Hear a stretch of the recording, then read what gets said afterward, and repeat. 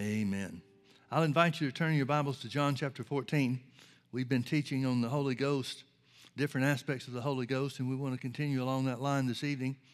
Maybe take a little different tack toward the end result, but still talking about the Holy Spirit.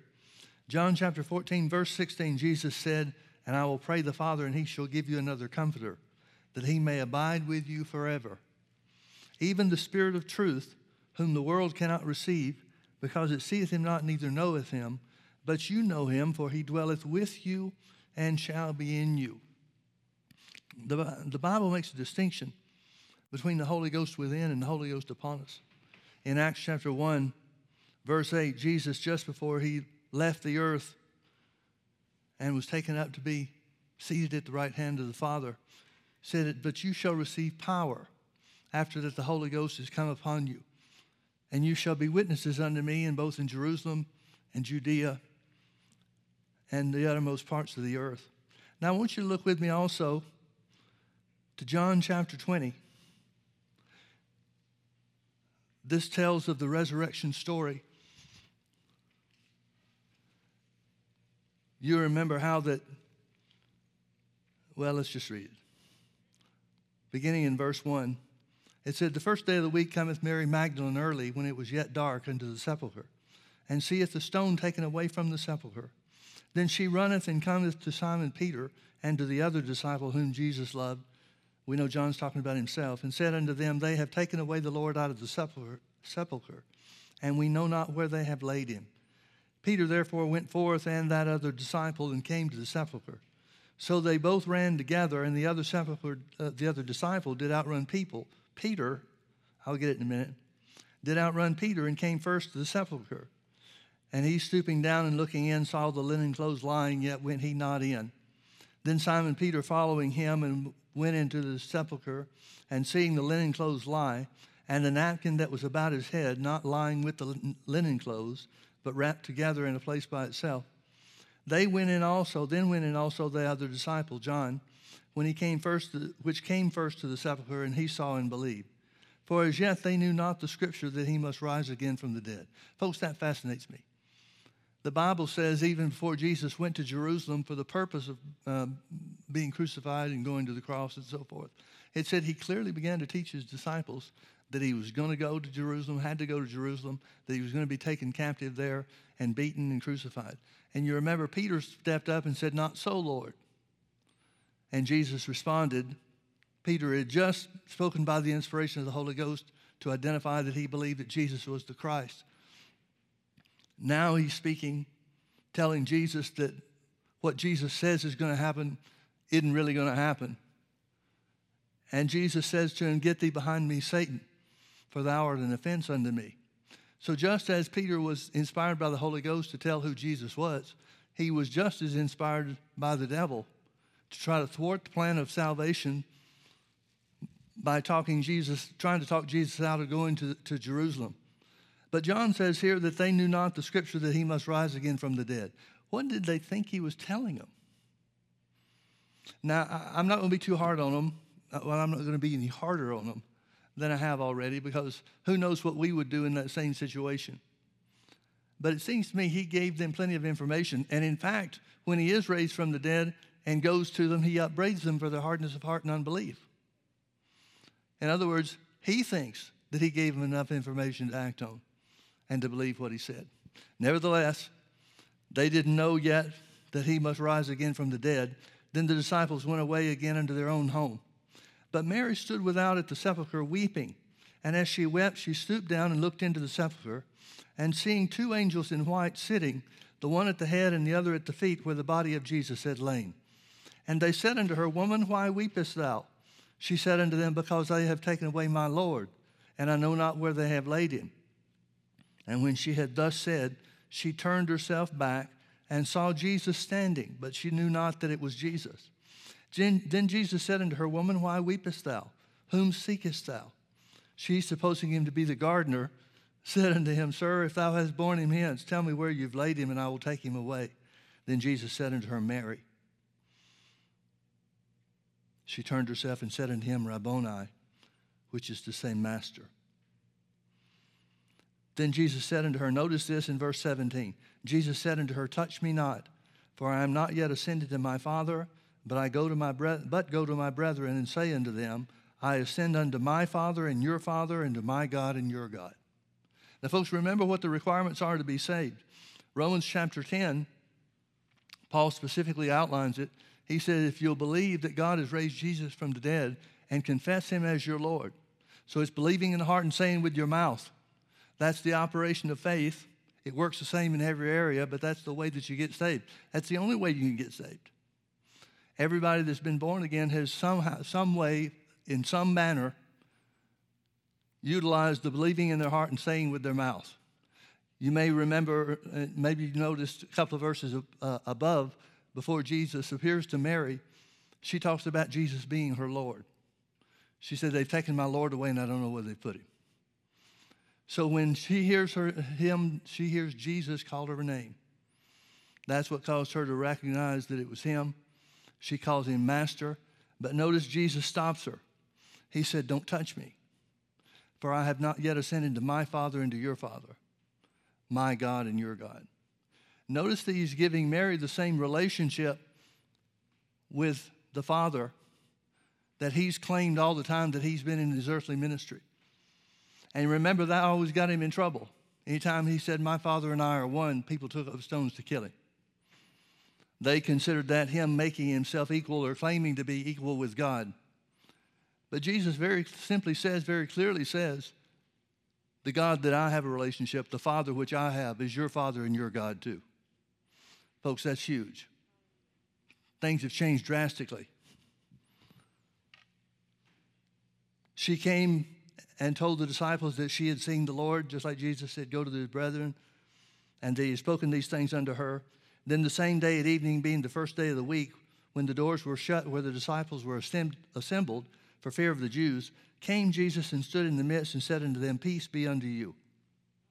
And when he had so said, he showed unto them his hands and his side. Then were the disciples glad when they saw the Lord. Then said Jesus to them again, peace be unto you. As my Father has sent me, even so send I you. And when he had thus said, he breathed on them and said unto them, receive ye the Holy Ghost. Whosoever sins you remit, they are remitted unto them. And whosoever sins you retain, they are retained. Now, folks, when Jesus breathes on them and says, receive the Holy Ghost, they either got something or they didn't. If they didn't get something, if it wasn't Jesus' intent to provide them something, then why did he breathe on them and say, receive the Holy Ghost? It seems to me that if Jesus said what the Bible records him to say, receive ye the Holy Ghost, and they didn't get something, then Jesus has tricked them. Because if it was me, and I would imagine the same thing would be true of you, if we were in the group and Jesus said, receive the Holy Ghost, I'd expect something, wouldn't you? And notice what he gives them, or what the result of what he gives them is. He talks about receiving the Holy Ghost concerning the remission of sins. In other words, this is where the church was born. This is where the disciples were saved. Now, I want you to turn with me over to Hebrews chapter 9. Hebrews chapter 9 gives us some information that I think we would do well to give heed to. Let's start in verse 11. We're not going to read the whole thing, but it starts off, the whole purpose of Paul writing the letter to the Hebrews is to show them the greater work of Jesus and faith in Jesus, the greater work of salvation than the Old Testament sacrifices and the rituals and the keeping of the law and the prophets. But Christ being come a high priest, this is Hebrews 9:11, Christ being come a high priest of good things to come by a greater and more perfect tabernacle, not made with hands, that is to say, not of this building, neither by the blood of goats and calves, but by his own blood, he entered in once into the holy place, having obtained an eternal redemption for us. For if the blood of bulls and of goats and the ashes of a heifer sprinkling the unclean sanctifies to the purifying of the flesh, how much more shall the blood of Christ, who through the eternal Spirit offered himself without spot to God, purge your conscience from dead works to serve the living God? And for this cause he's the mediator of the New Testament, that by means of death for the redemption of the transgressions that were under the first testament, the old covenant, they which are called might receive the promise of eternal inheritance. They couldn't have that under the old covenant. They couldn't have that even in keeping the sacrifices. Let's skip down a little bit. Some of these verses are not pertaining to the things that we want to talk about. Skip down with me to verse 23. Nah, better back up a little bit. Let's start in verse 21 again. Moreover, he's talking about Moses, sprinkled with blood both the tabernacle and all the vessels of the ministry. And almost all things are by the law purged with blood. And without the shedding of blood, there is no remission. So he's saying that the old covenant, during the old covenant, the high priest would take the blood, and the Jews know this, of course. We don't know all the ins and outs or details, perhaps. But the Jews understood and knew that it was part of the ritual. Whether they understood the meaning or not, we don't know. But Paul starts talking about how that Moses sprinkled everything with blood to sanctify it as holy. And he says if the blood of bulls and goats was sufficient to sanctify the earthly vessels of the ministry, all the goings-on and all the implements and instruments of the Old Testament sacrifice, he said that it was therefore necessary that the patterns of things in the heavens should be purified with these, but the heavenly things themselves with better sacrifices than these. Now notice that phrase, the heavenly things themselves. In other words, he's saying the whole reason that God gave to the Jews the instructions of the temple and the keeping of the sacrifices and the shedding of blood for the remission of sins and so forth. Everything that the high priest did here on the earth was a pattern for these heavenly things. Now, does that mean there's a temple up in heaven? I don't know. Does that mean there's a holy place in heaven? There has to be. Whether it's the same in appearance as it is here on the earth, which is very possible, because when the Bible talks about the pattern of things here versus heavenly things, it gives them an equal standing. So maybe the throne room of God is the temple in heaven. I don't know. Maybe the throne room of God is the Holy of Holies, the original, the real deal. I don't know that either. But notice it says it was therefore necessary here on the earth that the patterns of things, the earthly tabernacle and the instruments and implements and so forth, that the patterns of things in the heavens should be purified with these, but the heavenly things themselves with better sacrifices than these, meaning these sacrifices of blood, the killing of the animals. For Christ is not entered into the holy places made with hands. He didn't go into the earthly temple. That's not where he made atonement for man's sins. Christ has not entered into the holy places made with hands, which are figures of the true, but unto heaven itself, now to appear in the presence of God for us. Nor yet that he should offer himself often as the high priest entered into the holy place every year with the blood of others. For then he must have often suffered since the foundation of the world. In other words, he's saying just like the Old Testament, despite the fact that the Old Testament sacrifices had to be made year after year after year, he's saying Jesus doesn't have to do it but once. He's saying if he had to do it year by year, then Jesus would have had to do that from the foundations of the world. But now, once in the end of the world, has he appeared to put away sin by the sacrifice of himself. Now, folks, think about this. Jesus clearly tells Mary, don't touch me, because I haven't yet ascended to the Father. What has he not yet done? Apparently the things that are identified in here in Hebrews chapter 9. He hasn't placed his holy blood in the heavenly temple. He hasn't sanctified the heavenly things, which are greater than the pattern of the things that are here, the Jewish temple and so forth. So Jesus apparently entered into the Holy of Holies in heaven. What that is, where that is, it would have to be the dwelling place of God. It would have to be what we might consider to be the throne room of God. Whether there is literally a throne room or not, we don't know. But Jesus presents his blood before the Father. And he told Mary, don't touch me because I have not yet gone to my Father and your Father. He's saying when I go, when I offer the blood for the redemption of mankind, then my Father becomes your Father and my God becomes your God. it would take a long time I really don't want to take.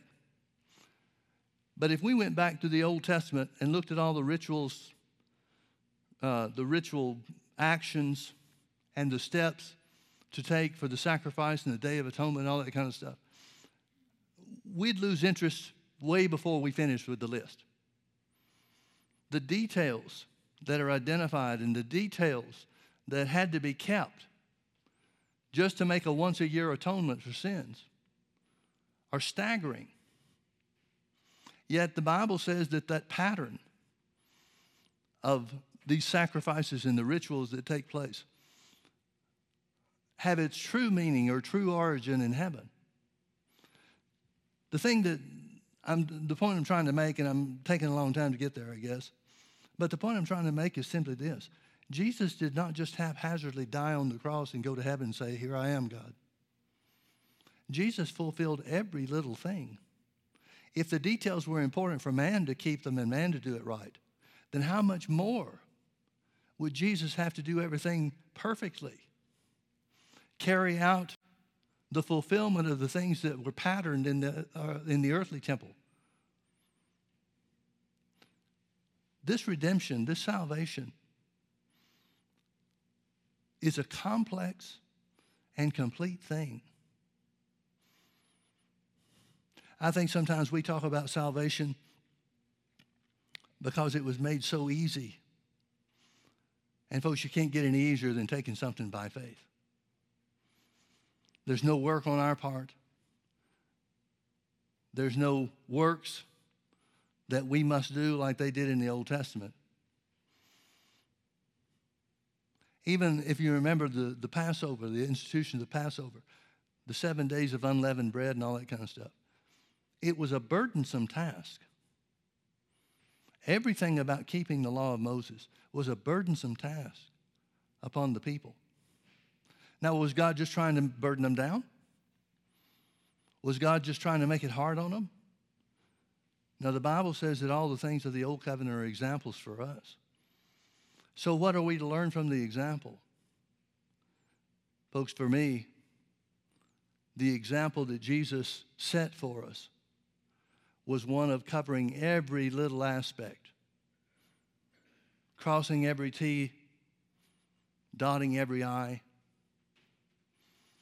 to do the least of the requirements of the Old Covenant, to fulfill them in great measure. So here we have the Holy Spirit, the Comforter, and remember the word Comforter is the Greek word Paraclete, and it means comforter, but it means a lot of other things too. It means comforter, it means counselor, it means helper, it means intercessor, it means advocate, it means strengthener, and it means standby. All those things, all those characteristics, all those aspects of the Holy Ghost are designed to bring us into victory. And Jesus said of the Comforter, the first thing he really said about the Comforter, "I'll pray the Father and he'll send you another Comforter that he may abide with you forever. For he shall be in you and shall be with you." The first thing Jesus tells us about the Holy Spirit, who can only come after he finishes the work of redemption.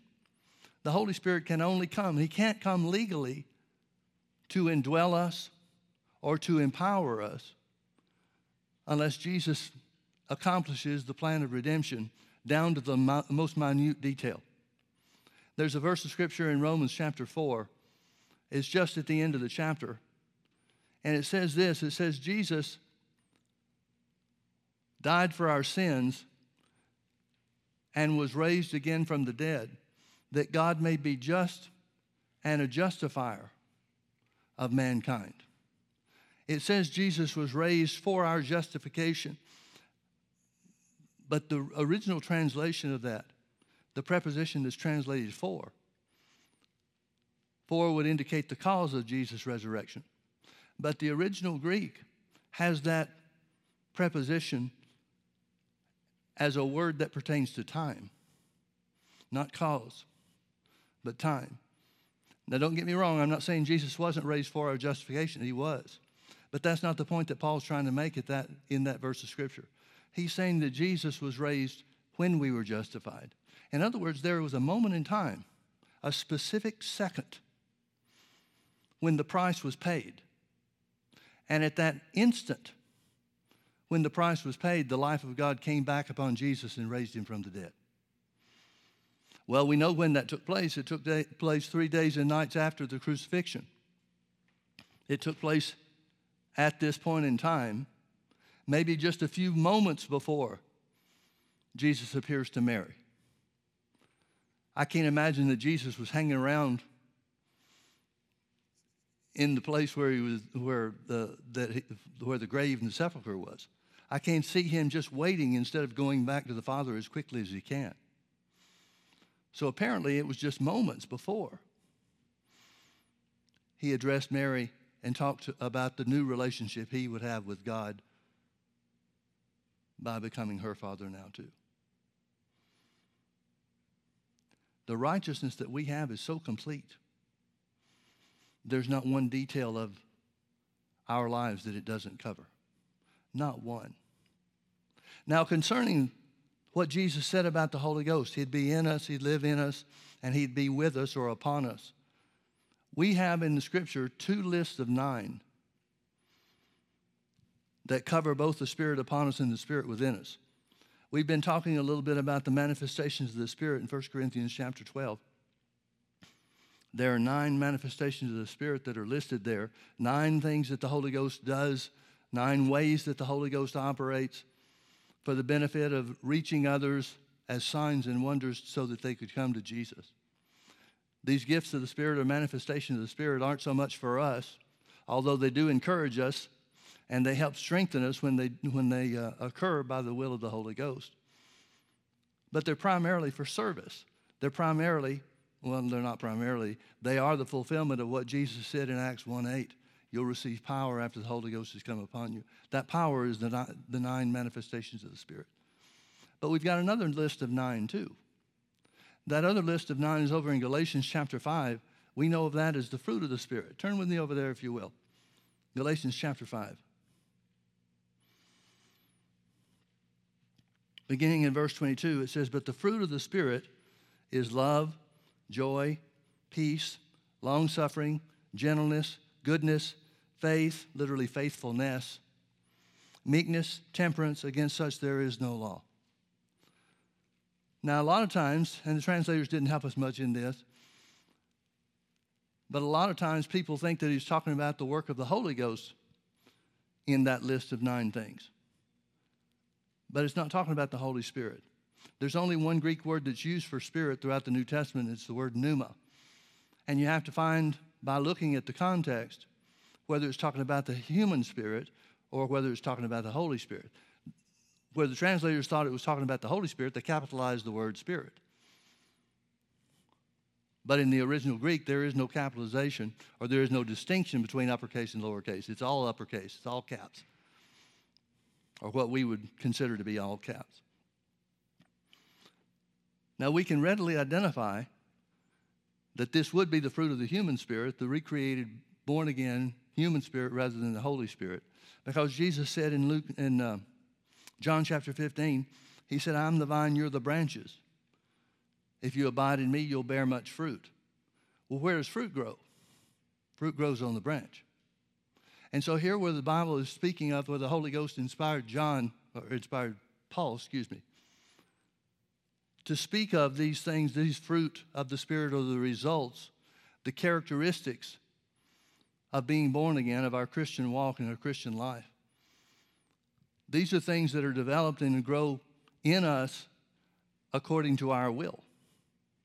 And we should ever be growing in the things of God. We should ever be growing in these 9 characteristics. Because this list of 9 in Galatians chapter 5 are characteristics of holiness. The list in 1 Corinthians chapter 12, they are in some way the power of God, the manifestation of God's power. Now, unfortunately, you can have power without having character or holiness. There are many cases. The church at Corinth is a great example. Paul said that they come behind in no good gift. But the things that he talked to them about were things where through the gaining and the advancement of the knowledge of God, they would grow in holiness they would grow in the characteristics of love. He told them that the better way, when he's talking to them and identifying the manifestations of the Spirit in chapter 12 of 1 Corinthians, chapter 13, he says, here's a better way. And he talks about walking in love. He gives them the understanding and the definition of love more so than any other place in the Scripture. And he's trying to get them to develop in character, in holiness, so that they can be respected and convincing when the manifestations of the Spirit are in operation. Jesus said that you'd know a tree by the fruit that it produces. He said the same thing about our lives. Remember in John chapter 13, Jesus says, a new commandment I give unto you, that you might love your brother as yourself. He said, by this, the love that we show, not by the power that we operate in, but by the love that we show, shall all men know you're my disciples. Romans 13:10 says, love works no ill to his neighbor. Therefore, love is the fulfilling of the law. Now, one of the things that we see from this list, or things pertaining to this list, in Galatians chapter 5, the fruit of the Spirit, we see that these things can grow. For example, Paul said to the Thessalonians, the second letter he wrote to them, 2 Thessalonians chapter 1, verse 3, he said, we thank God always for you because your faith groweth exceedingly. Well, then faith can grow. And the love, King James calls it charity, but the love of each one of you abounds toward each other. So you can grow in love. You can grow in all of these characteristics. And it seems like the people, the part of the church world that believes in the power of God, believes in the manifestations of the Holy Spirit, it seems they put more emphasis on power. Whereas the fundamentalist part of the body of Christ here on the earth focus more on the characteristics of holiness, the fruit of the Spirit, because they don't accept the power still in operation as you and I do. And so you got the church working a split down the middle. You got one half of the church, or one part of the church, one segment of the church. You've got emphasizing the power. The other segment of the church, another segment of the church, not all of them certainly, but another segment emphasizes the holiness, the character. And each side say, in many circles, each side claims to be operating by the Spirit of God because of the fruit that their lives are producing. As in the case of the Corinthian church, the manifestation of the Holy Ghost was something that they were very proud of, rightly so, but not spending any time on character issues at all. And Paul tries to correct some of that. Another segment of the church, because they don't have what we know of as the power of God by the Holy Ghost being upon them, He is within them, they have eternal security because of the Spirit of God within. But since they don't have any power, they emphasize the fruit of the Spirit. And there's no question about it that many of the people that don't believe in the power of God exhibit the fruit of the Spirit in their lives, or develop the fruit of the Spirit in their lives to a greater degree than people that believe in the power. And so in much of the church world, there's a pulling between two extremes. One group's got power, but very little character or holiness. Another group has holiness, but no power. But God wants you to have both. God wants you to have both. There are a lot of times in the Scripture where we can identify that the fruit of a person's life is what put some people over or brought them into God's plan for their lives. For example, you remember in John chapter 2 when Jesus was at the wedding feast of Cana with his mother. She comes to him and says, we're out of wine. And Jesus says, woman, what have I to do with you? Mine hour is not yet come. The more I meditate on this story, the more I seem to see, or the more I believe I see. You judge it for yourself, because there's some of this stuff that you can't prove or disprove. But let me pose a question to you. If you were Mary, what kind of conversations would you have had with Jesus as he was growing up about the work that God had for him to do? See, when Jesus says, "Woman, mine hour is not yet come," it seems that she's trying to push him into something that he's not sure it's time for. Well, how would she know that anything was coming?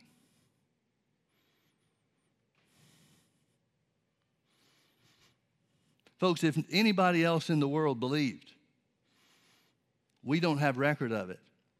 But Mary knows what happened to her. Mary knows that the Holy Ghost overshadowed her. She knows that Jesus is the Son of God. She knows that Jesus has a purpose. Now, how much she knew about that, we're left to speculation. But how much would you have talked to Jesus if you were his mother?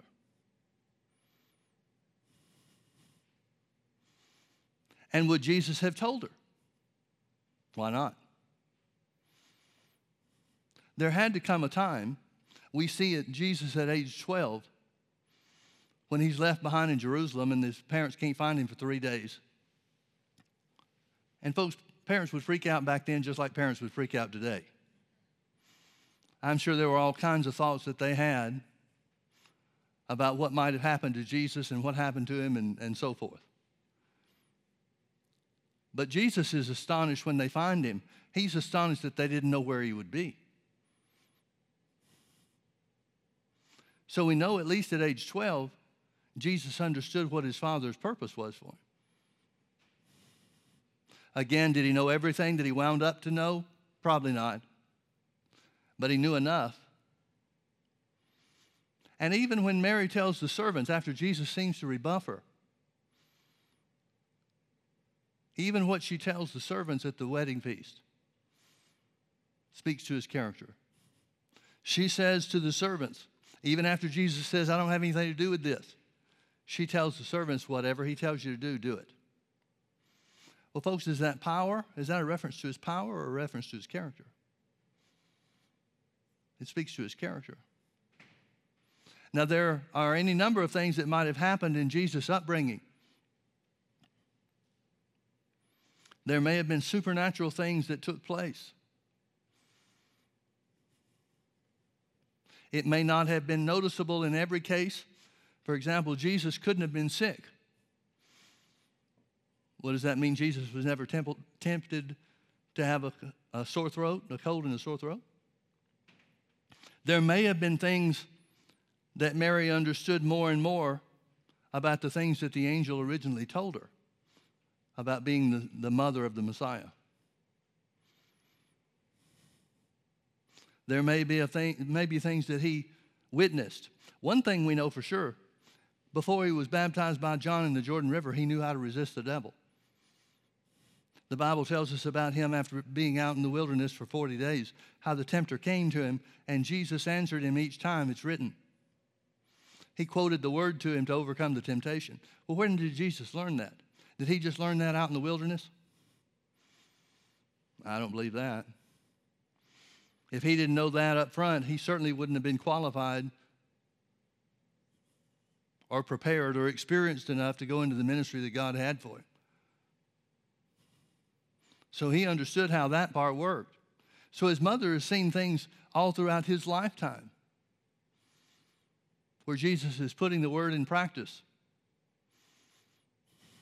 And I don't believe for a moment that God would try to hide from Mary or even the rest of the family, the other half-brothers and sisters that he had too. There's no reason, there would be no cause for us to believe that God would hold things back so that they wouldn't have a chance to see who their brother and son was.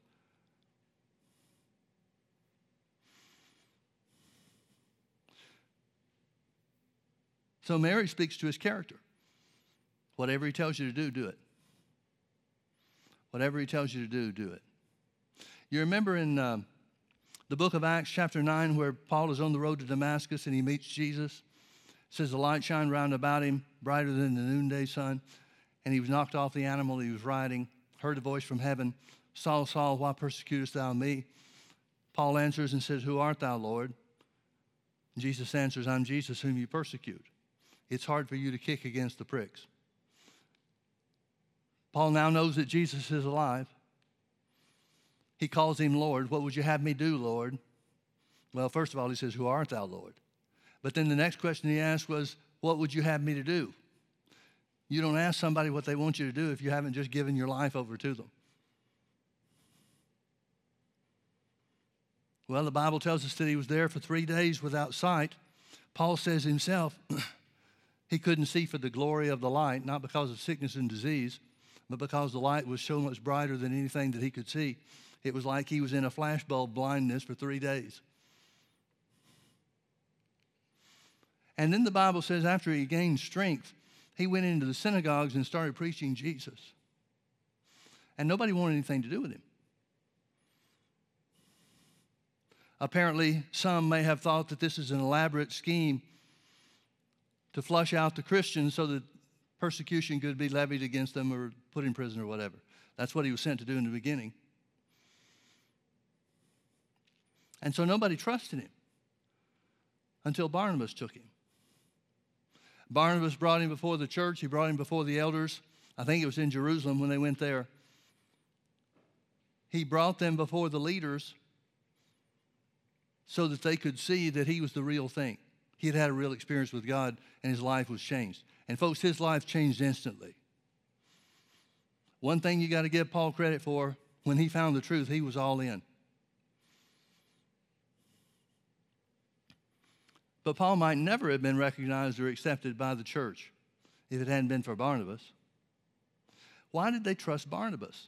We don't have any record that Barnabas did any miracles or healed the sick or anything like that. He may well have, we just don't know. Why did they believe Barnabas? Because of his character. Because of his character.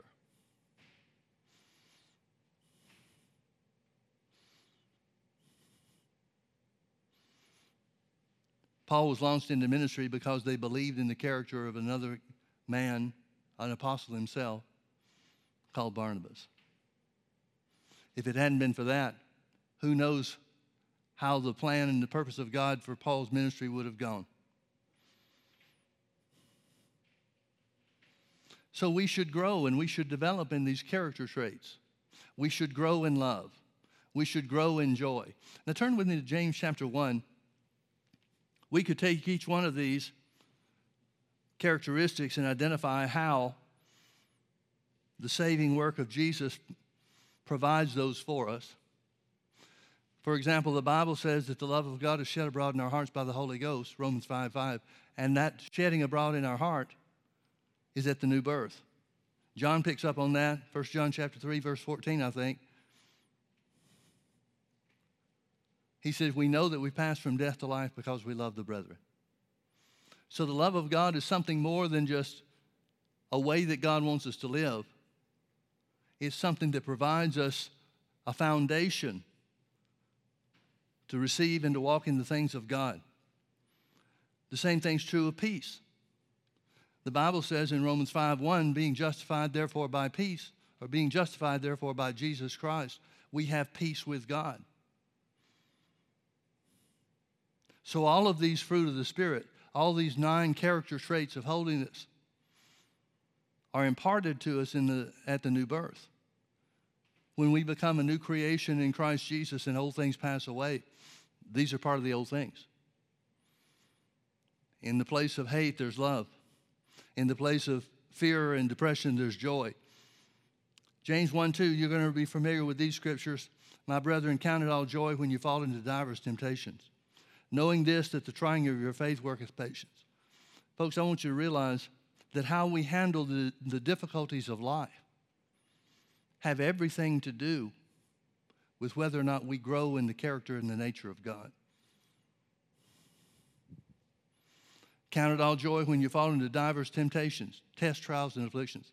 Folks, nobody enjoys them. You're not supposed to enjoy them. You're supposed to act like you enjoy them. Not because you're in the middle of them, but because you believe God will deliver you from whatever the trouble you're facing is. Count it all joy. It's the development of character traits, one of the character traits of holiness. Folks, these are the things that equip us. These are the things that prepare us for God to use us. Now, again, don't get me wrong. I'm not saying God won't use anybody unless they're perfect. I'm not saying that you have to be perfect. You have to be highly developed in these things for God to use you in any of the power or gifts or the manifestations of the Spirit. Because we've got too many evidences. We've got too many situations where God uses whoever he can, whoever's open, whoever's willing, no matter what their character is. And quite frankly, in Pentecostal churches throughout the years, some of the people that God has chosen to use have created problems for others in the church because they know their lives. And sometimes it makes it hard for people to accept that it really is God. Because they think if it was God, why would they use a person over here that, shall we say, struggles with sin, as opposed to somebody with more experience in walking with God that had put some of those things away?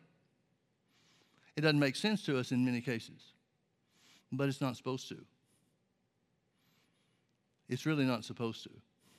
But that doesn't do away with the fact that God wants us to grow in holiness, that he wants us to develop, that that's a part of the work of the Holy Spirit in us, not on us, but in us, so that we can be conformed more and more to the image of Christ. So he says, count it all joy when you fall into diverse temptations, even if it takes longer than you want it to, even if it's more difficult than you want it to be. Knowing this, that the trying of your faith worketh patience. But let patience have her perfect work, that you may be perfect and entire, wanting nothing. If any of you lack wisdom, let him ask of God, which giveth to all men liberally, and upbraideth not, and it shall be given him. But let him ask in faith, nothing wavering. For he that wavers is like a wave of the sea driven with the wind and tossed. Let not that man think that he shall receive anything of the Lord, because the double-minded man is unstable in all of his ways. So joy is a characteristic that the Bible tells us to develop. And the reason, the only way, the only reason, the only purpose or result that we can identify that the Bible tells us about why to count it all joy is because we're standing in faith. If God has heard and answered our prayer, we have no reason not to be joyful. If God has heard and answered our prayer, we have no reason not to count it joy. Yeah, but Pastor Mike, I believed I received months ago and still can't see the answer.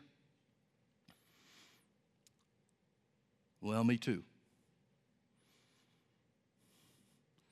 If the Bible said count it all joy for a month, then we'd know what the end time is. But I can't find anything like that. Can you? So what are we to understand? What are we to act on? God can't lie. He's not a man that he should lie, neither the Son of Man that he should repent. Has he said it, and shall he not do it? Has he spoken it, and shall he not make it good? Yeah, but for goodness sakes, I thought he would have done so by now. Time shouldn't matter to us when we've got the truth of God's word to rely on. Throughout the years, we've had situations where you hear things about people in the ministry and that type of stuff. I've had people since the beginning of the church almost come to me and tell me who we should have in to speak or to minister. They want to tell me about the teaching that they do or the preaching that they do or the signs and miracles that God performs in their ministry and so forth. And this certainly isn't the case with everybody. But it's not uncommon for me to know things about the character of those people's lives that the people who are telling me that I ought to have them into the church don't know. And folks, I got to tell you, I'd rather have somebody with the right character come into the church and minister to you. Even if they don't have any signs and wonders and miracles.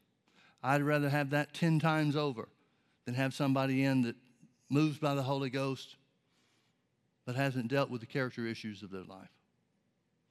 There's a guy, and it's been many years ago, but there's a guy that was involved in, well, really trying to steal a church from another person. The pastor of the church was a young man, and he died unexpectedly. And this minister, if I said his name, probably 80 to 90% of you would know who he is. This minister made a play for the church, trying to take the church over in the middle of a tremendous hardship upon the people of the church. It was a very successful church. It was a growing church. And so when the people lost their pastor, unexpectedly like it occurred, everybody was in despair and everybody was wondering, what do we do now? And this guy made every attempt to gain control of that church. Not to the benefit of the people, but because it was what he thought he should do or God wanted him to do. I don't know what the claim was. Well, that was many years ago, and without question, the Bible makes a place for people to be restored. And maybe he's repented, maybe he's cleared it up with God, maybe there are things that are, well, certainly there are things that are going on behind the scenes in their lives that I'm not aware of. But things like that make me look sideways at people. Things like that make me wary. Things like that create a position for me that I could never have somebody like that in the church unless God specifically told me to. It would never be a question of, do I want somebody to come in? Because I'm looking at the fruit of their lives, not the results of their ministry. And folks, I don't think a lot of people get that. I don't think a lot of people look for fruit. Remember, Jesus said you'd know them by their fruit. Paul spends more time, if you add up all the things and all the times that he said for us to beware of false teachers, false prophets, false apostles, and so forth. He warns us against people that have ministry claims. But the only thing he tells us to look out for is for the fruit of their lives. Well, if that's the way that we treat, and assuming that we should treat people like that, I don't know how not to. I'm not going to open the church up. I'm not going to open you up to being influenced by somebody that's of poor or undeveloped character, no matter how famous they might be because of their ministry. But I see folks following these people that don't have any character. I see people leaving the sound doctrine of the Word to follow others who really don't have the fruit in their lives. Some people don't stay around long enough to develop fruit. Sometimes that's on purpose. People are going to know you and me by our love. They're going to know you and me by the fruit of the Spirit in our lives. They're not just going to know us because of the miracles or the signs and wonders of the healings that take place. Don't get me wrong, God wants those things to take place, and He'll use whoever He can.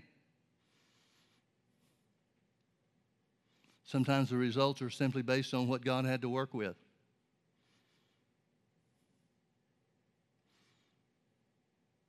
But we should make the fruit of the Spirit, the development of the fruit of the Spirit, the uppermost priority in our lives. We should take the Word of God and apply it by faith to develop character, to believe for and expect God to move by His Spirit.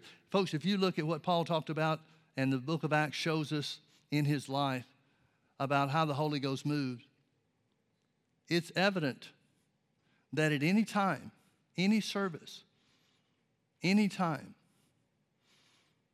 there could and should be people that are inspired by the Spirit to deliver a message directly from God. The Holy Spirit should be able to move in a service to perform a miracle right before our eyes. These are things God wants to do. These are things that God ordained to be done.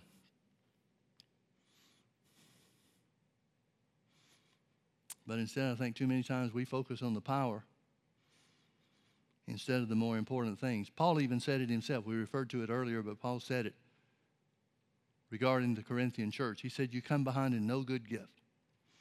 They had all the manifestations of the Spirit in operation in their church. He gives some instruction to how these things should operate in the church, but then says, but let me show you a more excellent way. And then he talks about the love of God. He talks about developing in the love of God. That should be a priority in our lives, folks. That should be a matter of our faith. It should be a matter of our confession. Not just knowledge that, oh yeah, 1 Corinthians 13 talks about love. But we should say that we are the things that the Bible says we are. We should say that the love of God that's been shed abroad in our heart at the new birth is producing the results that God said that it would. That should be our focus and our aim. Amen. Let's pray. Father, we love you so much. We thank you for the Holy Ghost that's been given unto us, the Spirit of truth to guide us. We thank you, Father, that he guides us into all truth. He guides us into the truth of the Word. Holy Spirit, open our eyes. Let us see like we've never seen before. Help us to operate and to produce fruit, not just ministry results, not just tongues and interpretation or prophecies and power, but let our love so shine. Let our love be known in such a way that people can't resist. We yield ourselves to you, Holy Spirit, to be led, to be guided, to be taught. Correct us where we need to be corrected. Chasten us where we need to be chastened. Instruct us in the things that we need to know. And we ask that our righteousness might be seen and known to everyone we come in contact with. In Jesus' name. And if you can agree with that, say amen. Amen. God bless you, folks. Thanks for being with us.